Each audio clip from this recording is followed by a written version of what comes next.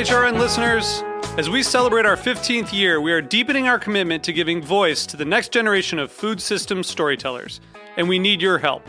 Our internship and fellowship programs help activate new possibilities for underrepresented and underestimated young people through experiential journalism, audio engineering, and production training. Through these unique programs, HRN helps food equity stewards build essential workforce readiness skills that expand their potential and foster economic mobility. Please consider supporting these critical programs. And with a minimum donation, you can be entered to win a dinner for two at an amazing restaurant in one of 8 cities and tickets to a concert at a great venue in one of those cities. We have incredible partners across the country who have donated, as they also share our passion for helping to educate the next generation of food systems storytellers.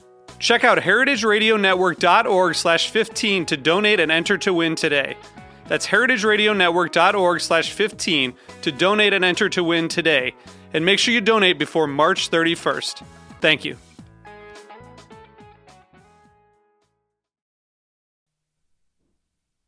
Today's program has been brought to you by Whole Foods Market, a dynamic leader in the quality food business, a mission-driven company that aims to set the standards of excellence for food retailers. For more information, visit WholeFoodsMarket.com.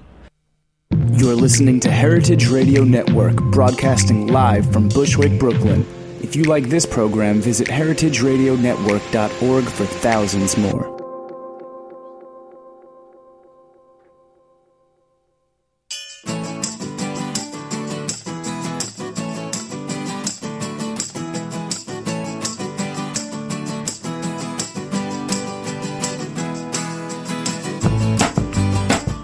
Good morning. You're listening to In the Drink on heritageradionetwork.org, coming to you live from the shipping container at Roberta's in Bushwick, Brooklyn. I'm your host, Joe Campanelli, and today I am extremely excited to have someone I really look up to in this industry. We have Carla Rzeszewski. She's the wine director of just some of my absolute favorite restaurants, the Spotted Pig, the John Dory, the Breslin, and now the new Salvation Taco. Carla, so excited to have you on the show. So stoked to be here. Thank you. Good morning. Thanks for getting up early to come out to Brooklyn.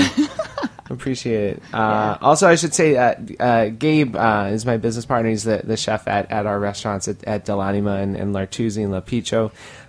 He only goes to the Spotted Pig. It's the only people ask him what's your favorite restaurant in the city, and he'll be like, I don't know, I either go to the Spotted Pig or I don't go out. It can easily become an obsession, easily. And I have to say, you're doing just such great work there. I mean, there's so many cool wines on the list, and it's really exciting. I appreciate that. Thank you. So tell us a little bit about how you got into the industry, how you got started. I moved to New York almost 12 years ago to act. I went to NYU for theater, and after I graduated, I decided after a few years that I didn't want to do it anymore. And I didn't know what I wanted to do. I was bartending at Blue Water Grill on Union Square at the time, and one of my regulars at the bar was, he was the editor for Forbes Life magazine, and he would cruise into lunch and sit at the bar and have 3 glasses of Chablis and have a chopped salad, and I'm like, man, this dude has the life, right? What is he doing that he can cruise in and have a bottle of Chablis at lunch? And I was like, I want that. I want that. You know what I mean? This kind of easygoing lifestyle. Yeah. I talked to him a bunch, and I didn't know what I wanted to do at the time. I was confused about working at restaurants. I've been working at restaurants for a long, long time. I didn't know if I wanted to be in the restaurant industry or what. At one point, I was like, I got to do something. So I had a friend of mine find this guy's number, my regular. And I called him up, and I left a message, and my heart was pounding. And I was like, hi, this is Carla, your bartender at Blue Water Grill. I don't think he knew my name at the time, so I was like, introduce myself properly. And can you please give me a call back? I need help from you. I have a question for you. And he called me back within 3 minutes, and he said, what do you need? And I said, I have some questions. Can I buy you a beer? Can we meet up? And he's like, how about I buy you a beer? And I was like, okay. Even better. Even better. Isn't that absolutely crazy that if you're in New York and someone has a couple glasses of wine with lunch, you're like, that person is either really cool or a total lush. Yeah. But if you're in Europe and you don't have a glass of wine with lunch, you're like, are you feeling okay? Are you okay? Is everything okay? Do you have a little fever? But in New York, that's a really like, oh, what's going on there? They're having multiple glasses. But he was having like a business lunch with himself. You know what I mean? It was this fantastic solo mission that he was on, and I appreciated it. Okay, so he took you out for a beer. What happened? So we actually went to the Chelsea Wine Vault, and he opened a bottle of wine, and he's like, well, what do you need from me? And I said, I need to know how you got where you are. I want to be there. And he's like, well, what do you love? What do you want in your life? And I said, I want to eat, drink, and travel well. And he said, okay, pick one of those things and hustle it. He said, you have a certain energy and a certain look, and you have a personality, and you could stand on the corner and sell hats and you'd be fine. So choose one of those things, school yourself in it, and you'll be just fine. So I started taking wine classes and got into it that way. Worked at Blue Water for a while, jumped over to How did you choose wine instead of food or travel? He actually said, he was like, take a notebook and walk around the city for 2 days, 3 days, and write down in the notebook anything that catches your eye. And I walked around, and it seemed like this kind of random request from this man I did not know. And I walked around, and everything that kind of popped up was eating and drinking and dining out, and it was fascinating to me. And I think with a lot of people who end up in the industry after having been an actor for a while and studied and been in that world, in that community, you convince yourself that you don't want to work in restaurants anymore. You know what I mean? It's like it becomes this cliche, and so it's not cool to want to stay in the restaurants. And so it took me a few years to decide that I actually did want to stay. And it turns out that I'd been working in restaurants for 7 years, 10 years, you know what I mean? Like, it's no coincidence that I was still there. So I think it took a softening of the heart and a kind of an ability to shift my mindset from having told myself for years that I was going to act to gently moving my focus over to something else entirely. Wow. And so what was your first restaurant job that you're like, all right, I'm in this, I'm doing it? I was studying while I was at Blue Water. When I went to Hearth and I saw how they take care of service there and how they take care of guests and the way that the food was handled there, that was the first time where I had a large amount of pride in the work that I was doing. It was this fantastic, like, straightening of the spine to work for Paul and Marco. I love the family there. I definitely consider them they're my family. I definitely consider them my family. And then starting to work for April, I started as a bartender, worked 1 day as a bartender, and then Ken bravely asked me if I would be interested in taking over the wine program, which at the time the Breslin wasn't open yet, but there was a certain amount of wine in storage, and so I needed to sell through that and then kind of build up from there. And I learned how to do it real quick. And how did you meet Ken and April? A friend of mine was bartending part-time at Hearth, and I knew that I needed to hustle a bit more. I needed more money. Baby's got school loans. So NYU, I know. I went to 6 years of NYU. My God. NYU My God. We need to open up 4 more restaurants to pay for NYU. NYU is no joke. Yeah. So I needed another part-time job, and I had a friend who was working at opening the Ace at the time, and he was like, we need a bartender, so come on in.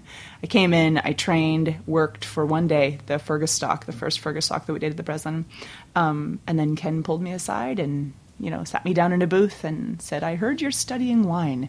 How would you like to take over the wine program? And it was this moment where I think you have a few doors or windows or portals that open in life, and you have to be present for it. And I think that you have to launch yourself at it fully. I'm a huge believer in, if you have the guts to ask for it, have the guts to accept it when it comes barreling down the pike at you. I mean, you were in the right place at the right time, but you put yourself in that place. For sure. You earned it. You put yourself in that place. I think that it's a lot of luck. Take that for whatever it's worth, that word, luck. I believe in my intent and my power to ask for something. I think everybody has that power. It's just whether you use it or not. I also have to commend you guys just so much around all of your efforts around relief for Hurricane Sandy. Oh, it's awesome.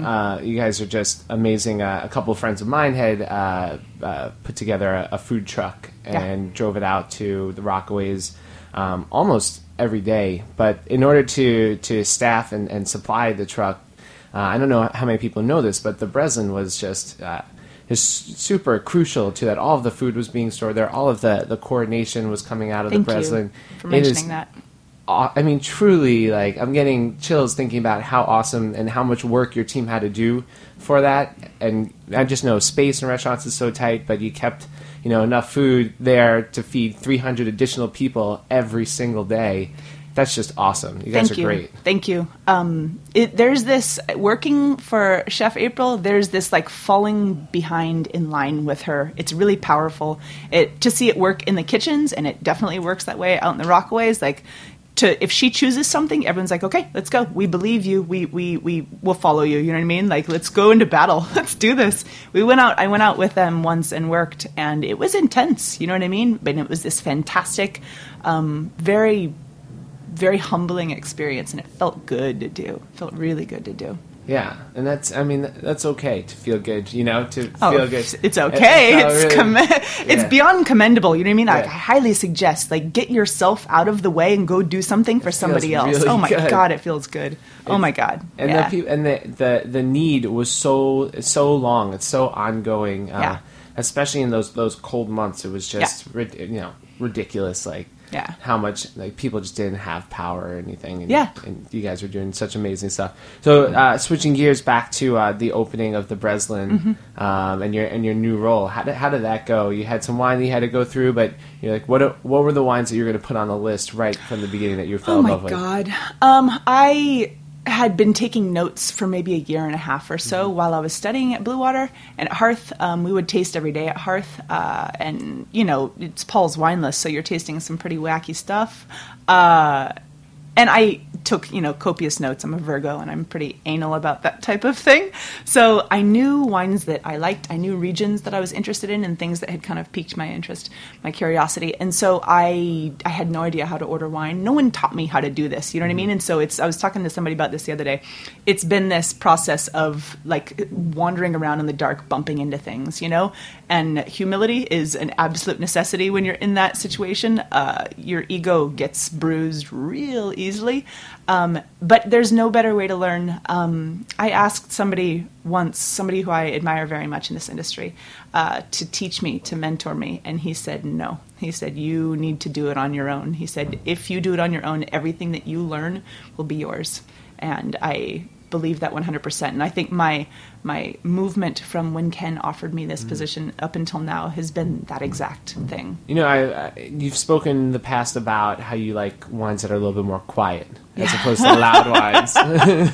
Yeah. Has that always been, I guess, and define what you mean by something that's a quiet wine? I think that for me, I'm really glad you brought this up. I have there's been this big kind of bloom happening in my life. I am fully in love. I'm like tumbling down a mountain in love with this man currently. And I have felt my heart open up, and I have watched my palate follow suit. I've watched my palate want bigger, lusher, richer, kind of like sensual, round, voluptuous wines, And I was talking to a winemaker, Jake from Limerick Lane yesterday. We were tasting. I love those wines. California, you have my heart. And I think that a big reason for that is because my outlook on life is changing right now based on being in love. I mean, trip on that. You know what I mean? What is happening that your body and your palate and your nose follow suit? It's a magical thing, these bodies we have. They're insane, But I think for a long time I wanted these wines that were quiet. It's the same type of wine that like all wine heads want. You know what I mean? You want acid, you want nuance, you want something that can like whisper to you and kind of like get inside you a bit. But there's something really, really seductive about wines that are not shy either, I don't know. It's something that California's been creeping on me. Oh, yeah, me too. I've been falling in love with the wines of California. Yeah, right? When we opened up La Picho, I thought we would do maybe I'd struggle and we'd find a third of the list to be from America, and now it's like over half. Yeah, it's so much fun. And it's fun. And, there's so many California wines which are made in this real kind of way, a handmade kind of wine, that they are balanced, but it's still from California, so you still do have pretty ripe exciting fruit, and it's really exciting stuff. Yeah. There's this, I think, I was talking to Jake about it yesterday, Jake's the man? Jake is the man. I gotta meet this man. I gotta get him back. No. Jake is not the man. Jake was the winemaker I was talking to. Jake's the winemaker. Okay. Yeah. Talking to him about his zins, and I think zin definitely has my attention. It has the ability to be quite a big girl, but it also has the ability to be in balance, even though it has all of that weight. But in my mind, if the wine has shoulders that are broad and it can carry that alcohol, as long as it's balanced, it can be quite beautiful. And so what are some of your other favorite California wines? Limerick Lane is quite, it's got me. It's got me. The 1934 Black Zin is amazing. I brought you a wine today, the Lagier Meredith 2010 Mondeuse from Mount Veeder. We can taste that, and I'll tell you a bit about that. We'll taste that in the second segment, yeah. There are some, there's some really, really exciting stuff happening out there right now. All right. Well, that being said, let's take a short break and pop open the Mondeuse, and we'll be back and taste it. Awesome.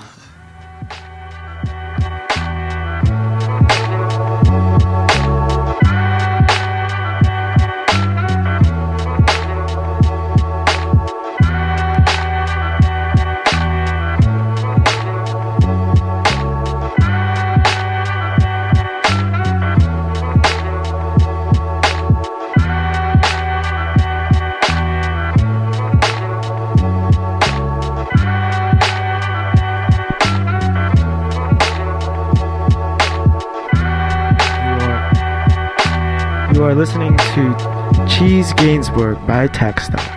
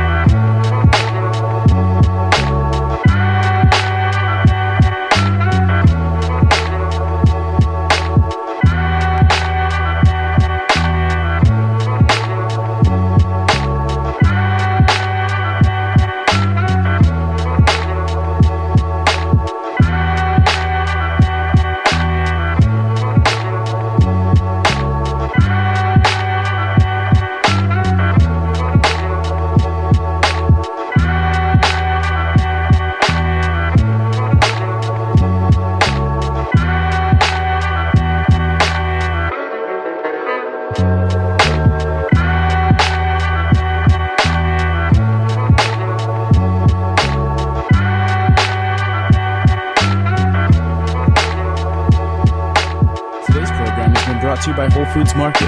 Are you a locavore? Our Northeast Regional Forager for Whole Foods Market sure is. She spends her time traveling around the New York City metro area sourcing the best new or interesting artisanal and handcrafted local products for our purchasing teams at the local store level. Part of our commitment to our local suppliers includes assisting them with the process of getting their products sold at our stores. Whether it's suggesting packaging designs, pricing, or distribution methods, she's helping some of the area's best new products reach savvy shoppers at Whole Foods Market stores. Today, New York. Tomorrow, the world. For more information, visit WholeFoodsMarket.com.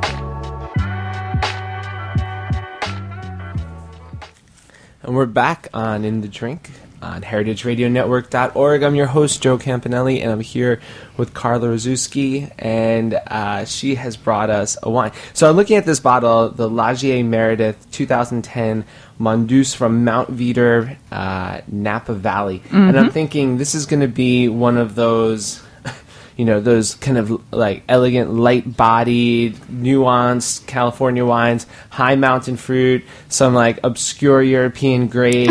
And no, it is it's such a delightful and delicious wine, but it's definitely more in the broad shoulder, gregarious, happy to love kind of, easy to love kind of wine. Tell us about this. I've never had Mondeuse, outside of France or Lagier Meredith either. Okay, so Lagier Meredith on top of Mount Veeder, it's a husband and wife team. They have one of their, it's on their little pamphlet that they hand out on their website or whatever, and I love this.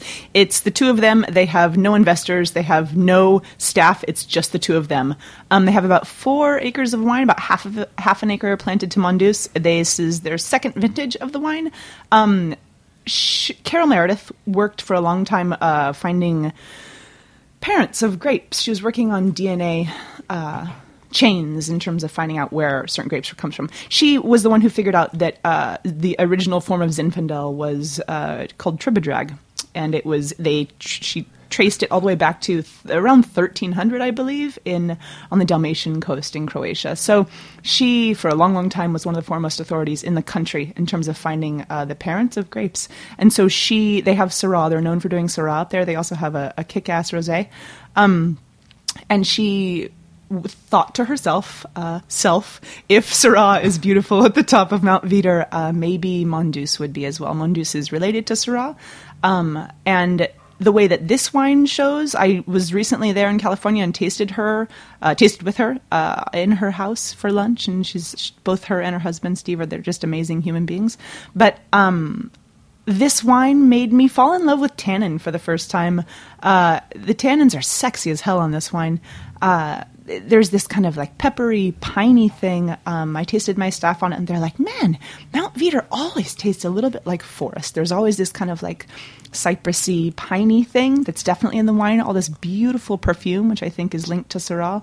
There's this kind of sweet peppery thing, but those tannins, this like really, really kind of fine-grained. Really fine, like a lot of tannin, but they're pretty as hell. Teeny, minuscule. Yeah, they're velvety. Yeah, I guess so.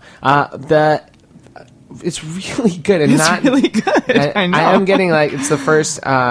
It's actually, believe it or not, the first drink I've had today at 10:22. So I'm definitely Sally. I was drinking Auschwitz at 5 a.m. But there definitely is a little bit of warmth to the wine. There's a little burn, but it is a delicious is just a super, super easy to love wine. Yeah, very, very, very pretty. Well, one of the things that I love about your list, and this is actually a question I've been wanting to ask you, because we share a love in sherry, except you are much better at speaking about it, at selling it, at everything with sherry. I just love it as well. I admire from afar. How did you first get into sherry? And then tell me how I can sell it at the restaurant, because I can't. It's the hustle, baby. It's the hustle.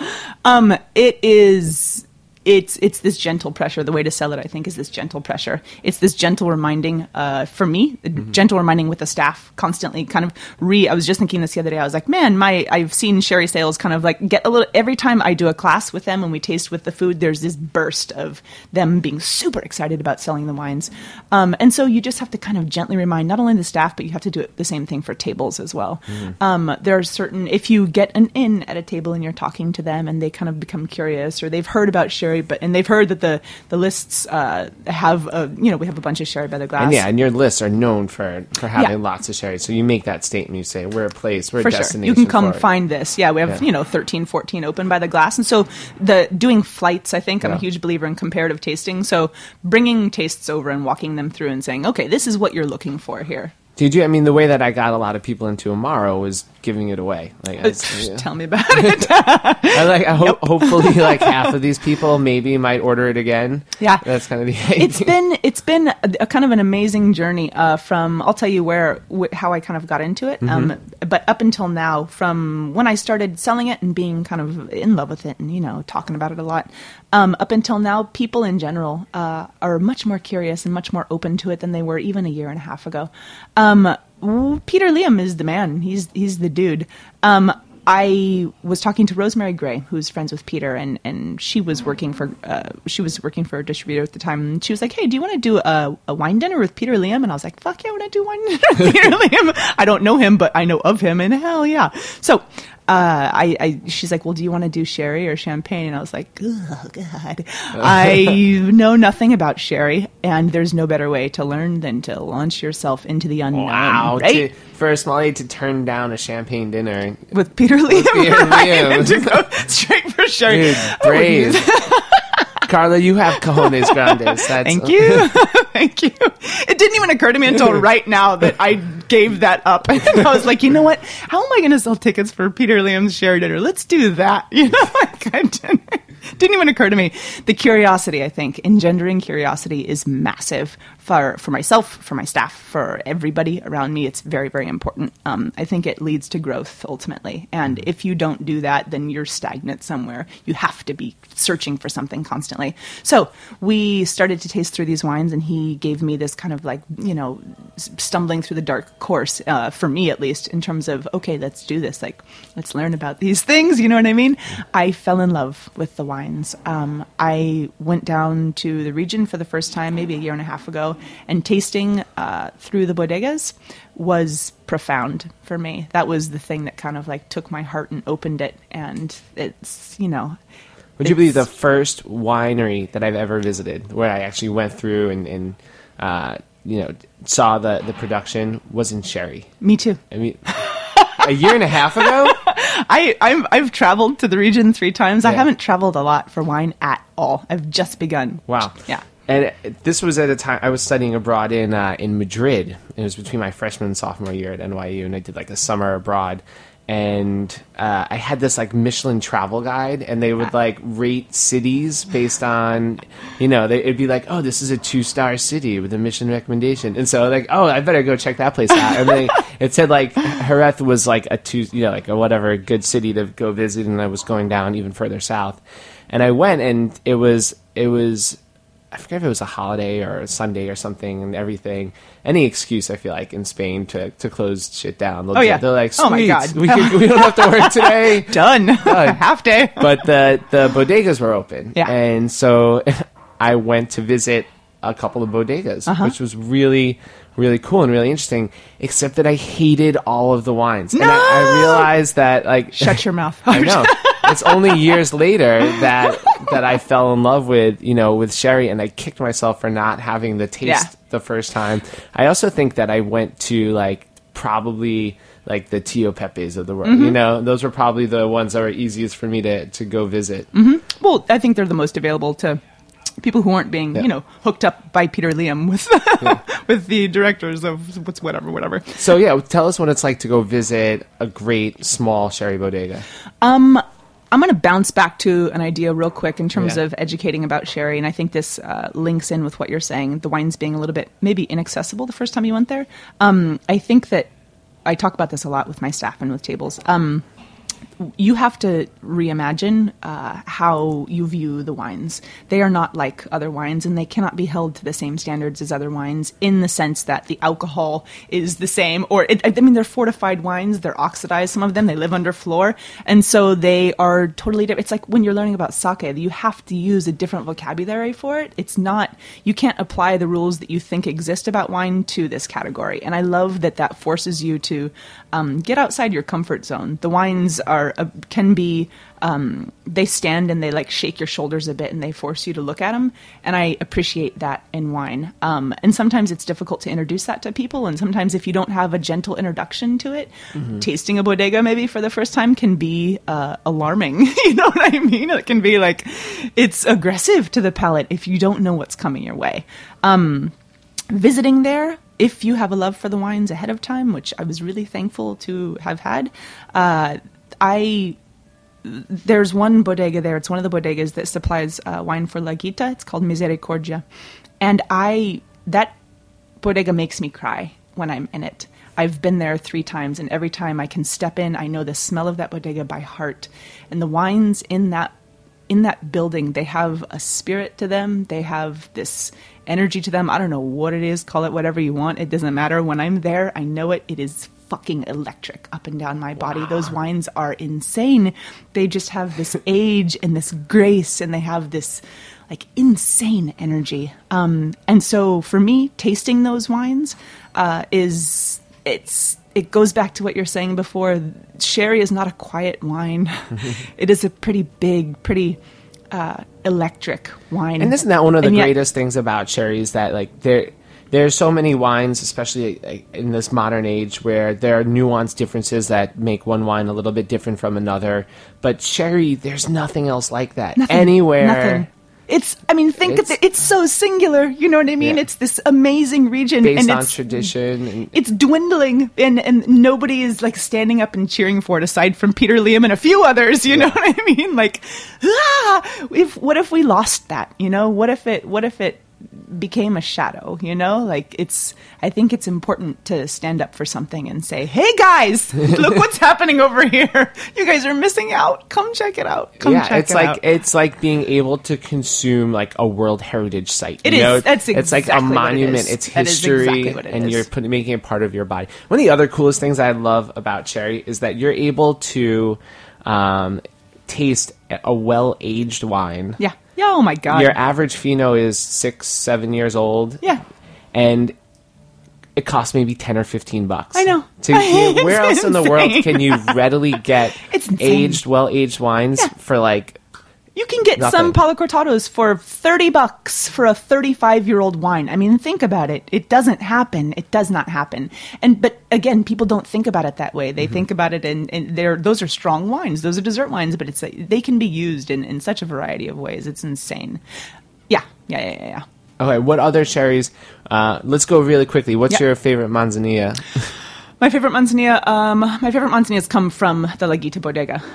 Some of their manzanilla and ramas that are the Equipo Navassos bottles are sick wines. They're insane. Yes. And do you kind of put manzanilla and Fino together? Or do you have a different Fino that you really like? For Fino, it's Inocente, for sure. Inocente. From Valdespino, yeah. All right. And your favorite Palo Cortado? Palo Cortado, I would say my favorite would be Barbadillo Obispo Gascon. Awesome. Yeah. And Amontillado and Oloroso? Amontillado Oloroso, I would say the Lustau. They were bottling for a while the Pata de Gallina, and that's also the Palo Cortado that Equipo Navassos has under number 34. That Oloroso is sick.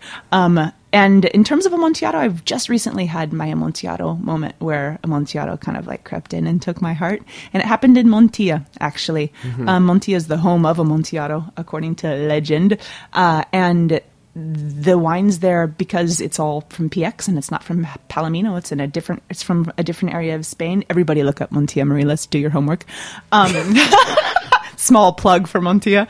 The wines are a little bit fuller bodied. They're not fortified in this case, the wine that I was tasting, but they have, sometimes Amontillado can have this kind of like angular quality to it. And coming from PX and Montilla, it gets filled out a little bit. And I think the wines from there are fucking stellar. Sweet. So what do you have going on in the next few months?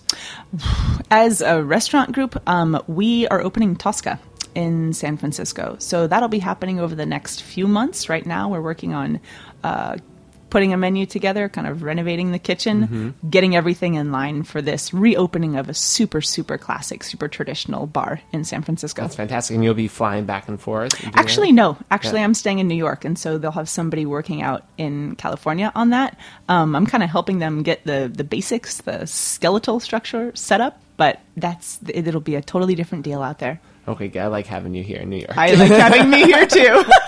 Thank you. Well, Carla, thank you so much. Oh, my pleasure. It's always such a pleasure to chat with you. And thanks to all of you for listening. Go visit Carla Drink Sherry at the Breslin at the Spotted Pig, where you'll probably see Gabe and Catherine and me, hopefully. John Dory, Salvation Taco, and then in a few months, say hi to April and Ken at Tosca in San Francisco. Yeah, cool. And thanks to all of you for listening. This has been In the Drink on heritageradionetwork.org.